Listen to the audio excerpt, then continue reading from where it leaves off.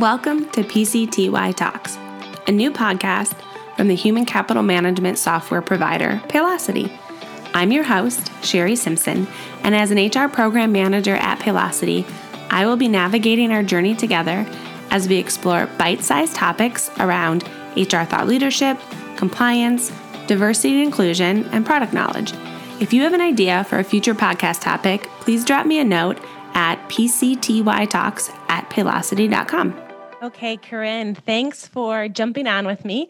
Wanted to circle back up with you as we had promised. We had done a podcast on the executive order, which is actually a presidential memorandum around employee Social Security deferral. And we really wanted to dig into the information that was just released on August 28th from Notice 2020-65. So again, thanks for joining me today. Happy to be here. So let's start with the first question. Are employers liable for deferred employee Social Security tax amounts? So short answer is yes. Employers are required to withhold and pay the employee share of Social Security tax under the Internal Revenue Code. Per this presidential memorandum, the due date for those liabilities is going to be postponed. And in the notice, the IRS clarifies that those new due dates will be between January 1st of 2021 and April 30th of 2021. When are the deposits for the deferred Social Security due? So again, they're going to be between that January 1st of 2021 and April 30th of 2021.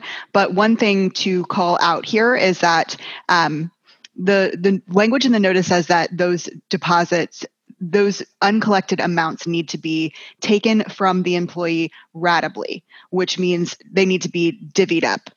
It doesn't say more than that. It doesn't say exactly how to do that at this point. We expect that will come in further guidance.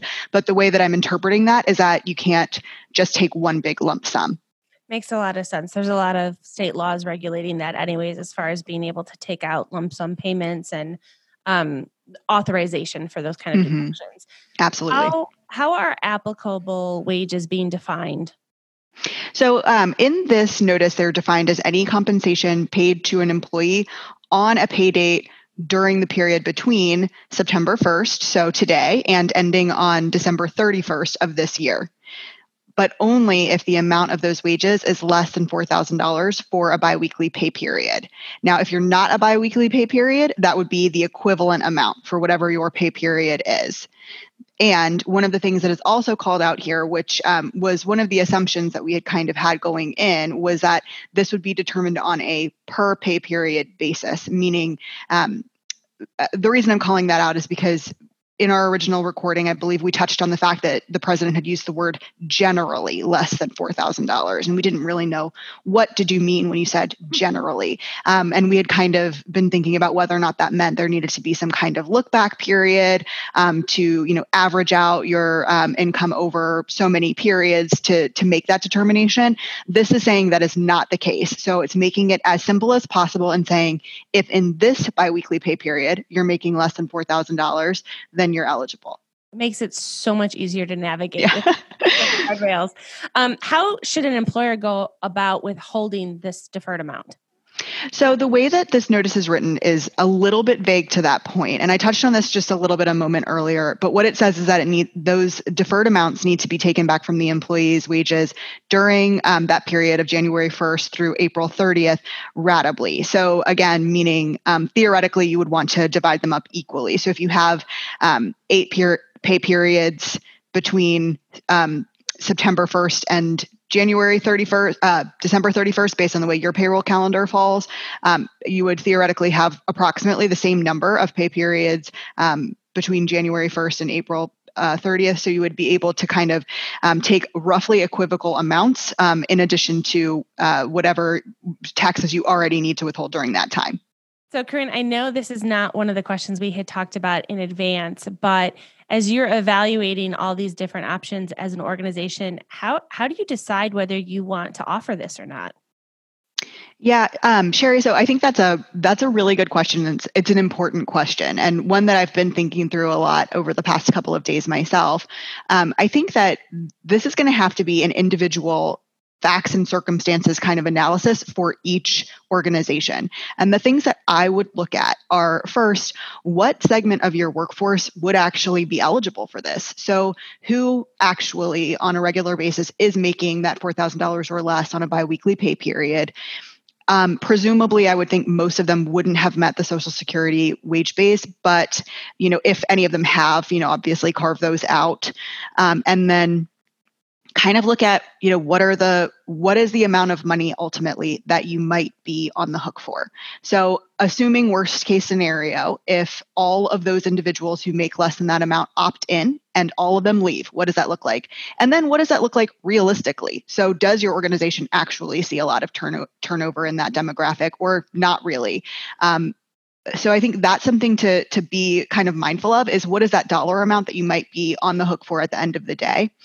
And then I also think that one of the things that I'm most interested in is, what's your employee sentiment around this? Do you have employees who really want this? And also, do they understand that they, as it's written today, they will have to pay it back in a couple of months? So, from my perspective, having to start paying more or less double the Social Security come January may be really painful for a lot of people, particularly now, right after the holidays. So I think there's kind of a lot to consider, both in terms of financially, what do I need to be prepared for as an organization, but also, like, is this what my employees want, and is it the right thing for them? And is it more a matter of having the right educational materials in place and the right resources available to have, kind of an educated conversation with your workforce, to really come to an understanding of whether or not this is the right thing for you?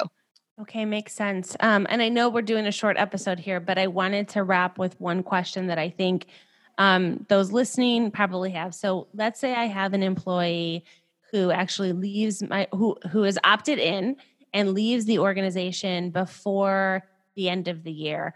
What happens when that employee is no longer part of the organization, or the employer can't collect the full amount of those deferred taxes from the employee for some other reason?